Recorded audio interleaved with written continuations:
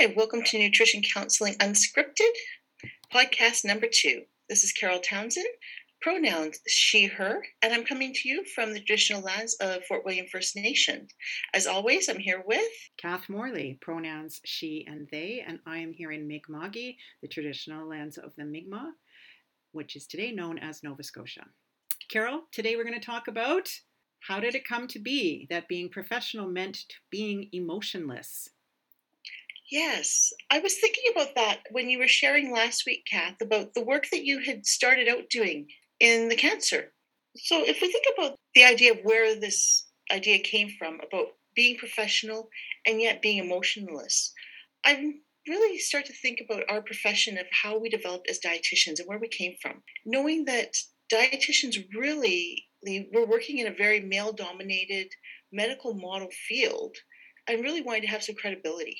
So I wonder what your thoughts are about that, Kathy. Yeah, Carol, back, let's see, what is it now? 2021. So let's call it 100 years when dietetics first emerged as a specialty within home economics. But even before that, in home economics, was an area for and by, an area of study, for and by women, cis women, with the view to improving the health of Canadians or wherever people were around the world with a pretty, I don't want to say heavy handed, but kind of a heavy handed view of we will tell you what to do and then go ahead and do it. I know home economics is much more nuanced and fabulous than that, but there's been a dominant theme throughout that we have expert knowledge. We will share that with you. You will go away and do exactly what I told you to do per the compliance conversation we had in podcast 1. And then all will be well. So it was kind of a comfortable expert, what's the word? Expert expert dominated view that people could only be consulting with a dietitian because they were desperate for that knowledge. And has traditionally been the domain of cis women, heterosexual women. And of course, that's all changing. Was never true, actually. But we're recognizing that more now in this era. And the powers that are, well, I don't want to say the powers, but the male dominance within health and human services with physicians at the top of the heap. So in order to have credence to be considered, what's a better word than credence? Legit? It's not good either, but we had to, go ahead. I was going to say, no, that whole idea that we would be taken as being knowledgeable and being, good at what we actually do in that piece. If we weren't emotional. Yes. Yes.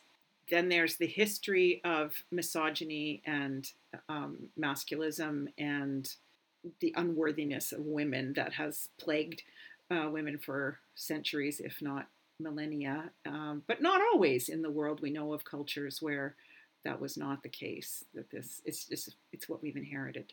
So that was the origins, I think, for dietitians of if I am emotionless and I go about my job in a almost like a robotic fashion. Oh, I even hate to say that, but not bringing emotion into it, that I will be a better dietitian. I will actually be doing my job.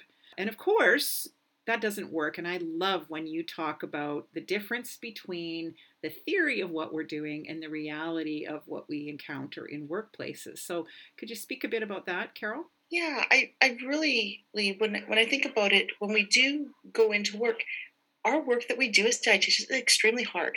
It's extremely emotional. We work with people who are very vulnerable. I always have to quote one of my colleagues, Tracy Palicki, who would say to me, it's like, nobody ever wakes up in the morning and says, my life is going perfect. I want to make changes. So when people come to see us dietitians, it's because something's not going well. So, you think about it, we know that when they first walk in and meet with us, that they're going to be in a state of emotion. And we need to recognize that and know that their emotion can actually impact us. I Well, not think can, Carol, does. it does. Does. Yeah. Does, exactly. And I remember being in my training thinking that I'm not supposed to respond to that. And how, for myself, there was such dissonance. I was sitting in with a client who is very emotional, and me going in my head going, yeah, but I got to tell you about what you need to eat. And it really like, did not fit well with me. Yeah, it feels Um, so like I don't want to say imbalanced. That's not right. It just feels so wrong, right? As it you say, there's does. dissonance. There's not comfort there. Because I would think in any other environment, I would not have acted like that. No, if that were your friend, you would Exactly. respond, right? Yeah. Or that But person when I wouldn't be your friend anymore, I suppose. But there we have a poor, person who came seeking advice and counsel, and they're trapped in a room. You don't want to be trapped in a room with a robot. no, no, and I mean, well, and again, you and I both started out before the internet days. Yes, we So did. people didn't really get a choice. If they were seeking help with nutrition, they actually need to seek out an actual person. An actual person. Yeah. Yeah. Yeah. And I dare say, even with online counseling work, you are indeed talking with a person, Yeah. you know? So there's a whole lot of harm in a whole lot of ways, I think, that can come from this distancing oneself from one's emotions. At the same time, what we've talked about is there's oversharing. There's making the counseling conversation about oneself, which is absolutely not appropriate either. And you introduced me to this pretty wonderful book that's called "It's Not About Us," which is by an author named Todd Leader, and Todd focused on transforming mental health and addiction systems in Canada. But as I read this book, I see there's an awful lot of parallels. We could take out mental health and put in dietetics or nutrition counseling, and be reminded constantly that it's not about us. These sessions are not about us. So, could you say a bit more about that from your dietitian slash social worker perspective, which is just fabulous that you have the dual credential? Yeah, and I really love that idea that it's not about me because initially I used to think it was about me when I would come into a session from an expert role, thinking that I would talk to somebody for a few minutes and I knew exactly what was wrong and I knew what you needed from me. But being able to take a step back and recognize that no, I'm not the expert, that I really need to hear what it is that you're looking for. And then how do I create a relationship with somebody? Because that at the end of the day is going to be the most valuable thing that I could have with a person who is seeking some assistance for whatever reason they walked into my office. So, Carol, I mean, I 100% agree with you. That's what we're doing here, is talking about these very complex situations that don't tend to get talked about in dietetics education and practicum preparation and so on. Or if they are being talked about, gosh, we'd love to know about that, because that's how we go about making these kinds of changes that will support the people who come seeking our services in the future. I've often heard it said the expert model can be damaging because the focus is too much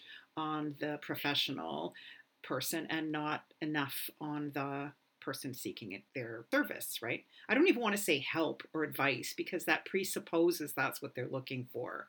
But as you say, no one wakes up one day and says, "Oh, my life is perfect. I think I'll go talk to a dietitian today." It just doesn't happen that way for no matter what area that we're working in as dietitians, be that eating disorders or serious illness like cancer or neurodegenerative diseases, surgical trauma care, all of these things are incredibly emotional.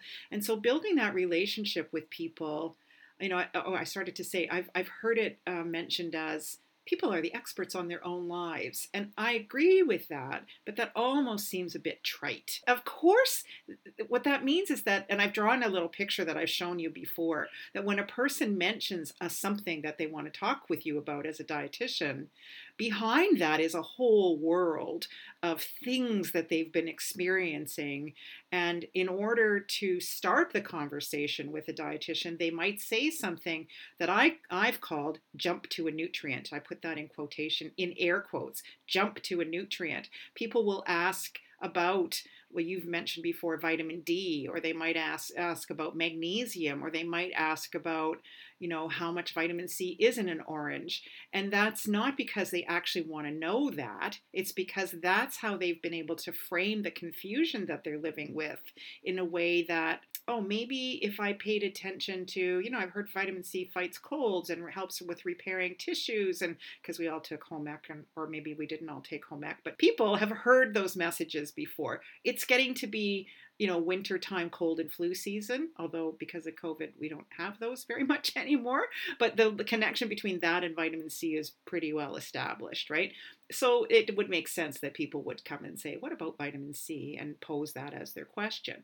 Well, that's jumping to a nutrient, and that's not, and our job is to invoke our skills, bring forth our skills to say to ourselves, it's really not about that, without saying, that's not really why you're here, because that's not helpful either. But to just know that there's something behind that, and be the, as you say, building a relationship, to try to uncover what does that mean for them.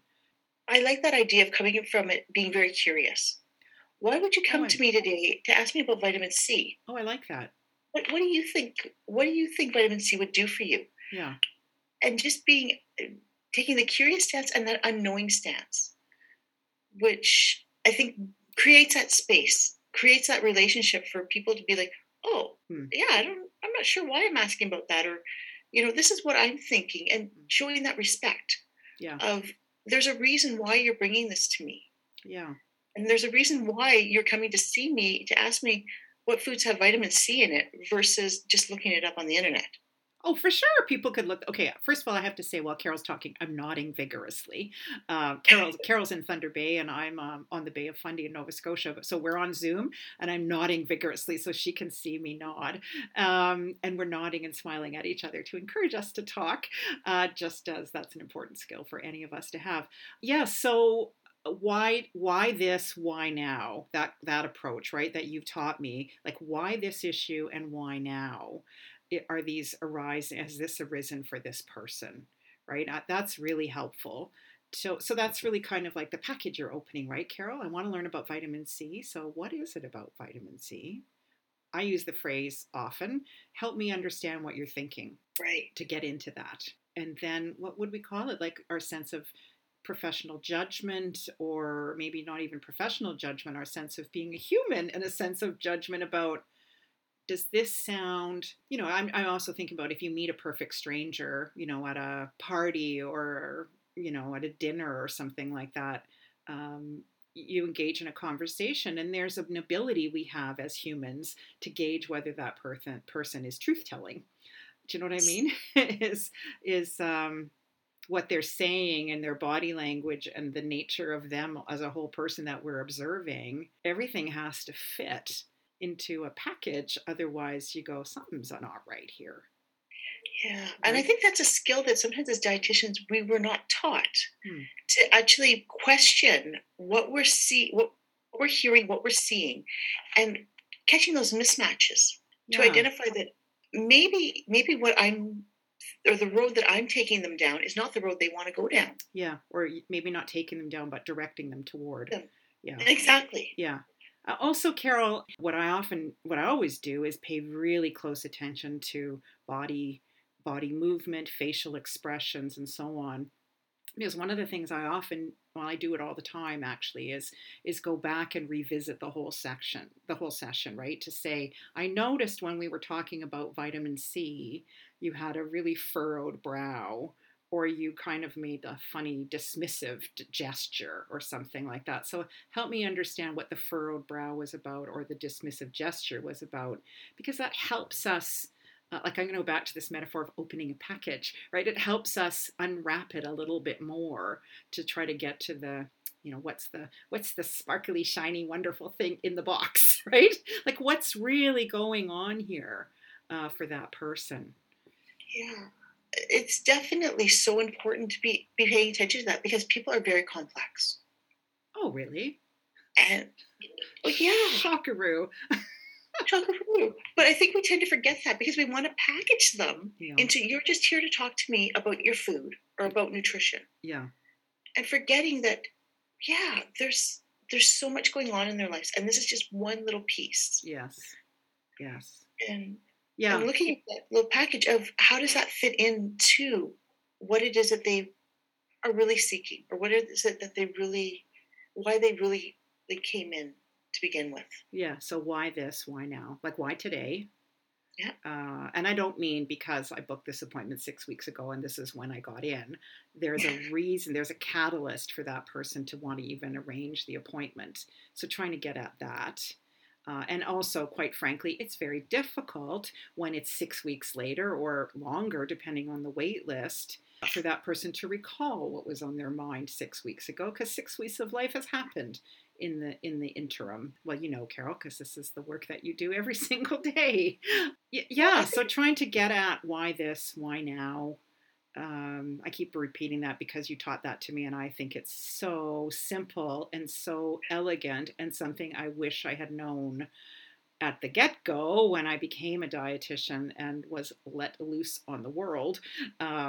I didn't know anything about this, not a darn thing. And it was only through making really horrible mistakes over the course of my career that I've learned what not to do, really. that's our biggest teacher, right? We recognize, reflecting back, You're right. reflective practice of things that we did wrong. And so I do want to do a shout out if there's any people that I've worked with in the past. When I first started out as a dietitian, I know I didn't do a very good job, No, I did a crummy job.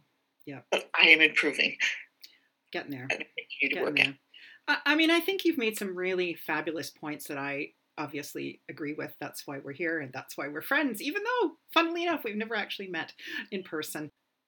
We ask people, well, why this? Why now? Yeah. I love when clients come to me and tell me because my doctor told me to come. Oh, dear.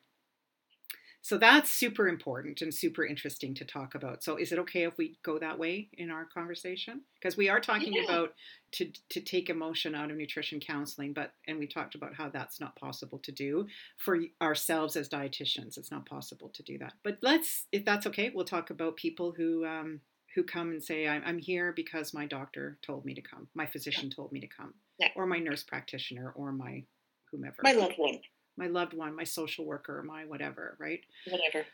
Yeah, that's such an important thing to think about. It's and of course I like to say, and you've heard me say before, because people are dutiful, and especially because the power and privilege that other health professionals, especially physicians, hold, that they don't want to tick off their physician. They want to be seen as, I'm not trying to thwart my therapy here, whatever my therapeutic plan is. I'm trying to be a good person and come along. But they themselves were not the person who had the idea in the first place, right? So I've often phrased that, Carol, with people to say, and yet you don't know why you're here, and you came anyway. So that means something. Tell me what that, help me understand. Back to my help me understand phrase. I use it all the time. Help me understand, how is it that you brought yourself here today, and then see where it goes.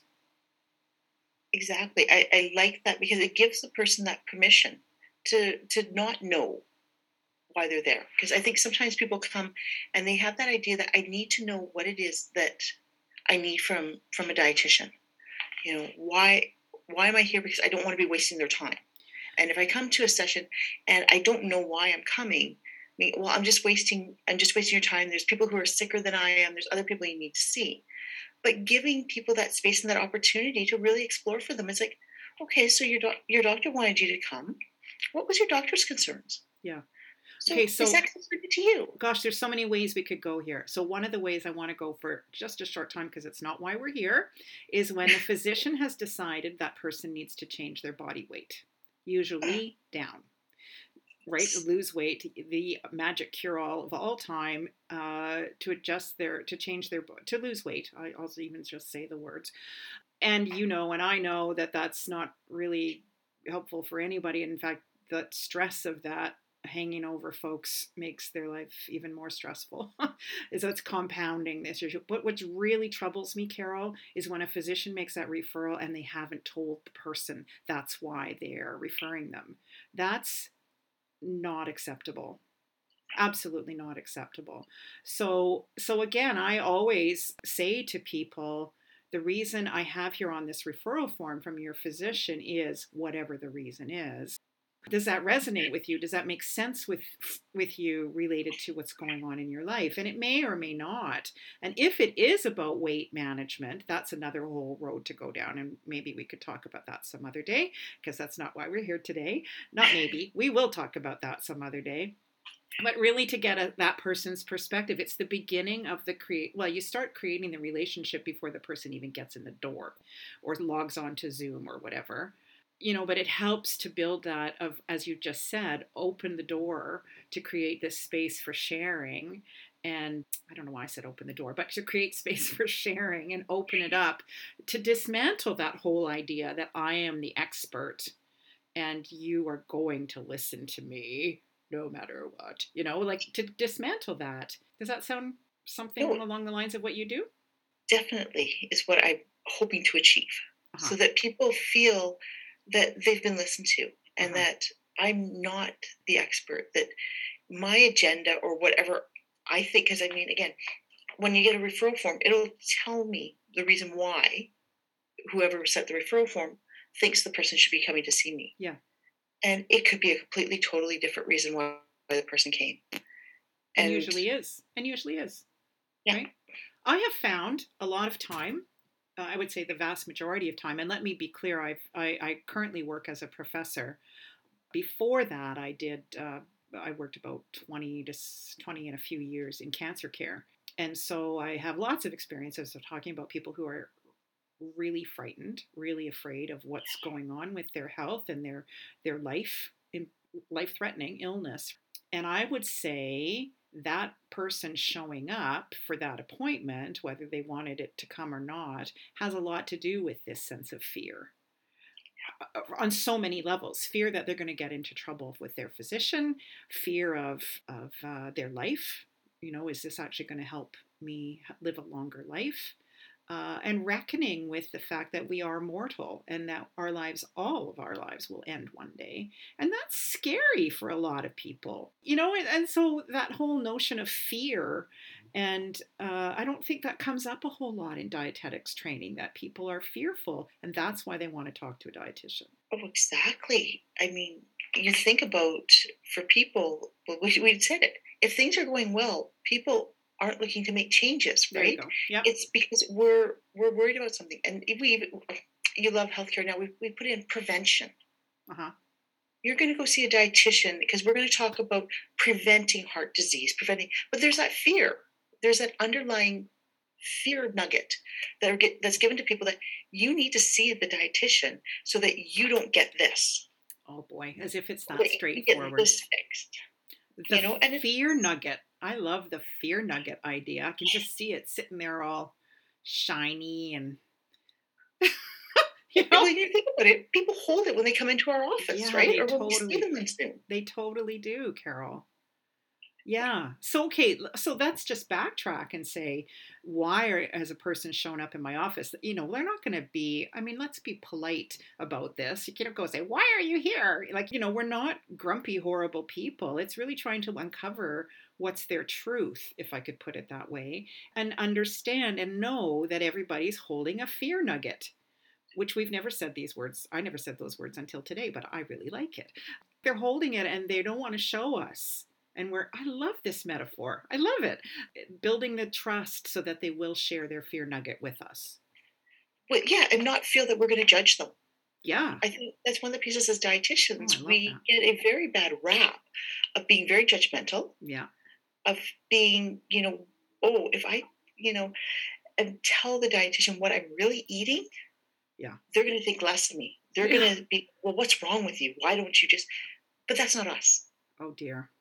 That is not us as a profession, I hope unfortunately. not. No, me too.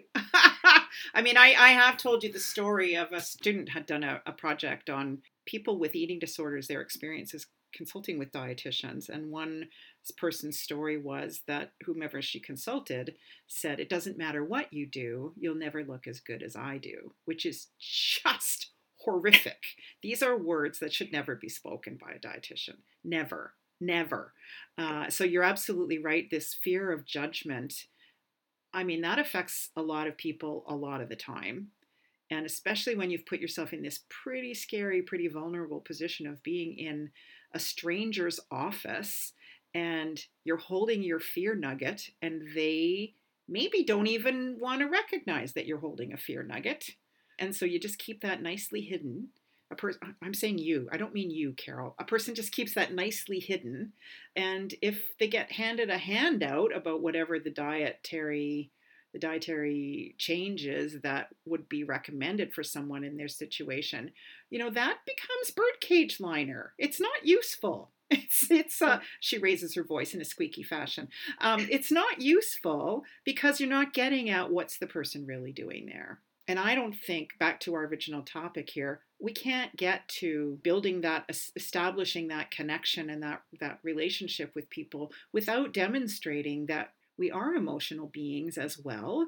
We do care about them. We talked about last episode about love and about bringing love into your work as a dietitian. That's, I think, how it cannot be. It's untenable to think about practicing as a dietitian in an emotionless manner. And I absolutely agree with you. The work of all dietitians is, I won't say all, most, is really emotionally heavy. And recognizing that for ourselves and recognizing that it's okay to feel emotionally drained. It's absolutely more than okay to figure out what it is that you need. It's an essential, I would say, to figure out what you need in order to get back onto a emotional plane where you can go back to work the next day. Definitely. Whatever that takes, right? I mean, somebody was mentioning that on something I was in last week about who are the people who recharge your batteries and arrange to connect with them. Carol happens to be one of those people who recharges me, which is very cool. It's probably why we decided to talk to each other once a week, Carol, for all that time. And figure out how you can maintain some distance from the people who drain your batteries, right? But find your rechargers and connect with them. I like that idea a lot. Yeah, being able to reconnect, being able to be your authentic self in a session. I think about somebody comes in to talk to me and I'm asking them to be very vulnerable because I want them to show me this little fear nugget. Yeah. And at the whole point, at some point, in order to make those connections, I need to show a bit of vulnerability too.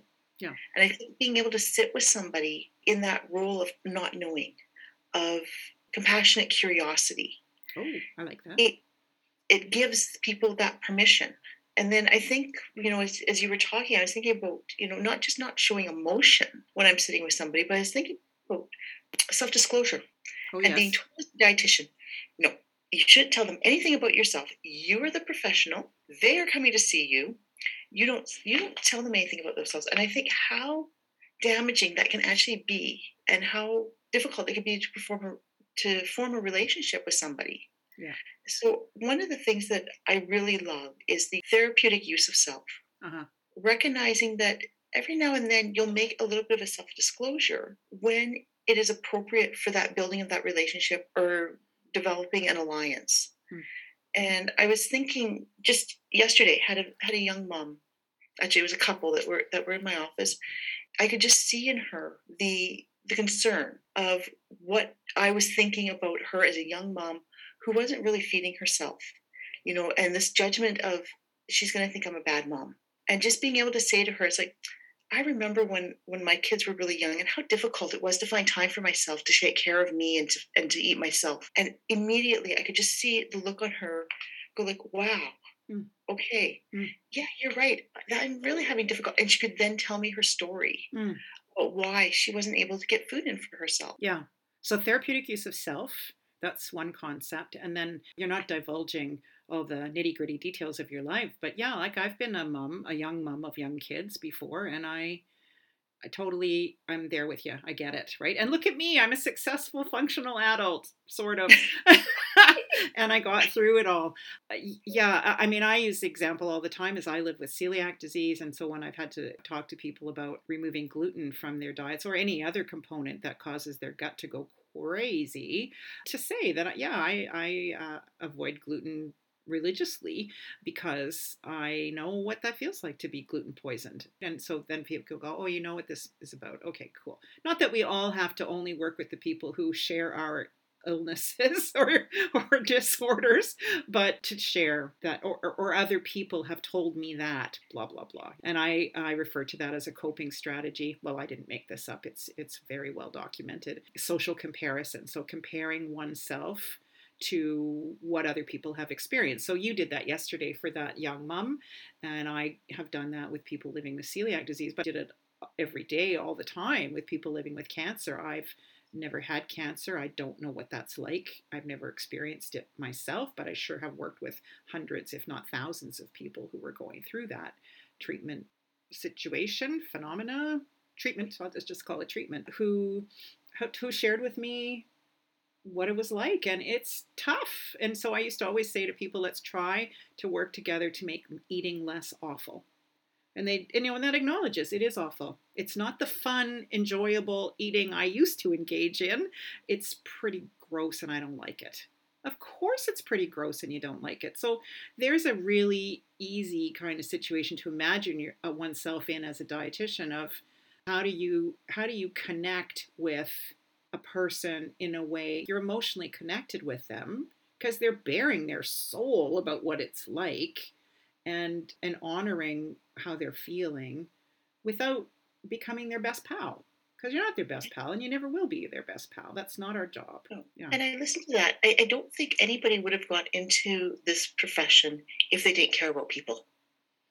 So how can you not sit with somebody and hear their story or their situation and not feel it, right? And not give a response back to them.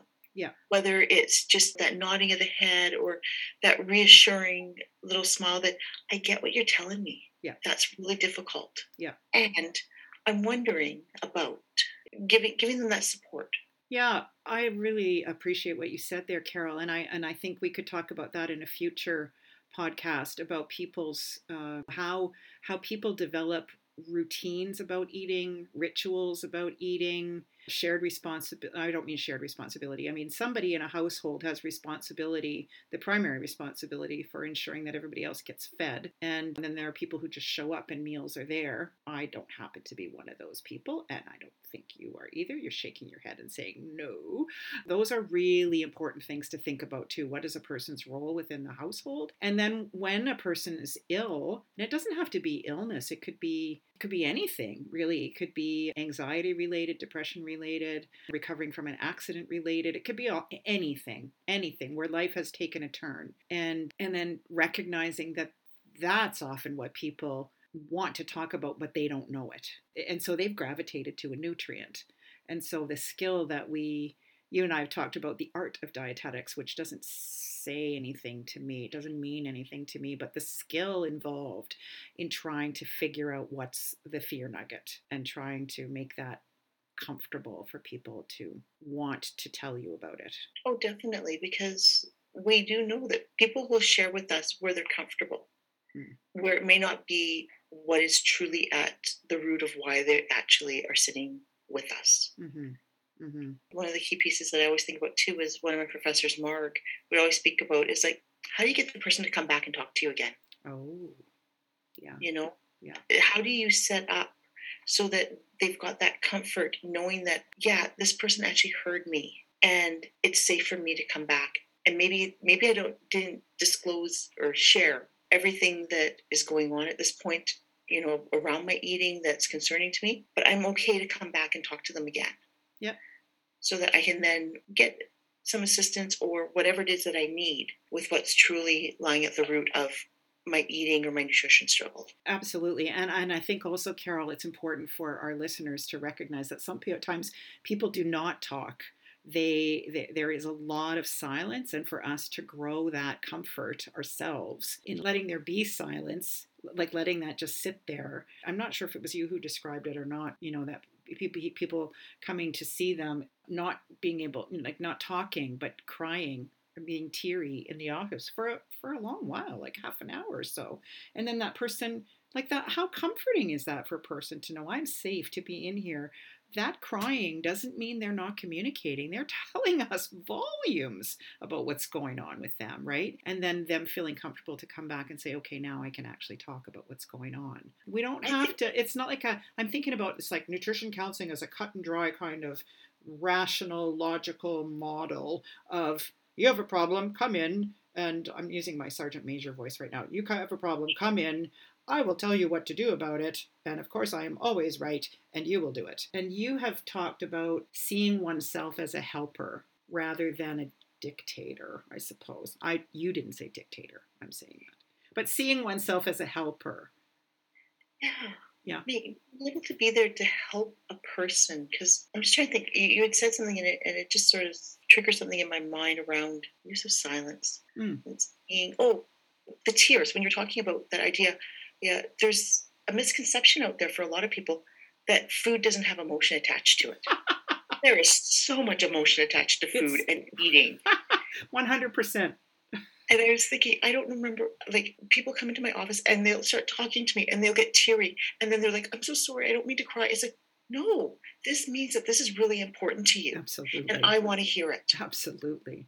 And what a privilege that is to be in a position where people feel that vulnerable and it's safe for them. I think that's... Exactly. They didn't tell me that in school, just so you know. People were going to cry over food. No, that didn't come up when I went to school either. And Carol, here's the thing that concerns me. I do talk about this in my work with students, and often I'll have students tell me that's just the fluffy stuff I don't need to worry about. And I get really concerned about that because, as we've just talked about now for 42 minutes, this is the nature of nutrition counseling work, is to relate to another human on a human-to-human level, acknowledging their emotion and their confusion, and seeing oneself as a helper, but not being prescriptive about that. So is that a good place for us to wrap up for today? I think so. That was pretty heavy. That was really heavy. Yeah, not prescriptive. And we come from a culture of, well, I know you and I could talk about this for another hour, but we will not. But coming from a culture in our training that's as easy as it gets. It's pretty straightforward and simple. Maybe we could talk next time about diet sheets and how not appropriate they are many times, or how they, not so much that, but they minimize what dietitians can actually offer to people. Yeah. I think there's that misconception. Like you said, you and I can talk about that for hours. But really, it really pigeonholes us and sells us short.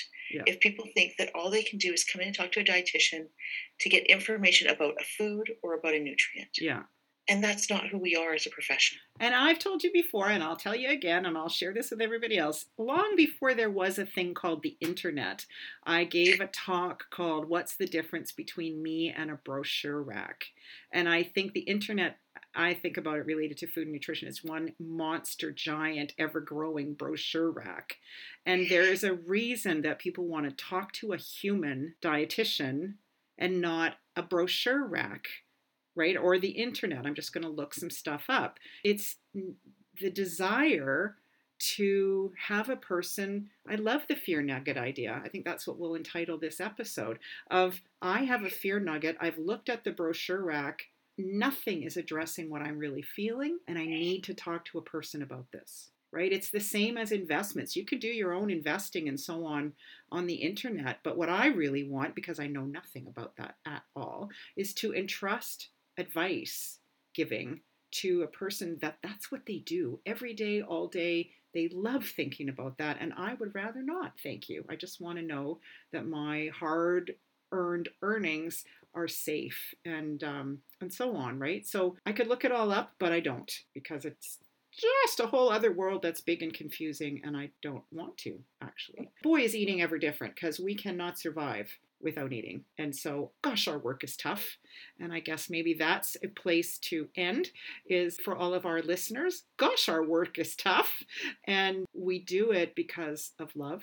We do it because we honor and value other humans. And if people are back to what we talked about podcast one, if some of our listeners are feeling as a dietitian, I don't think I'm cut out for this game. No, it's not a game. I don't think I'm cut out for this work.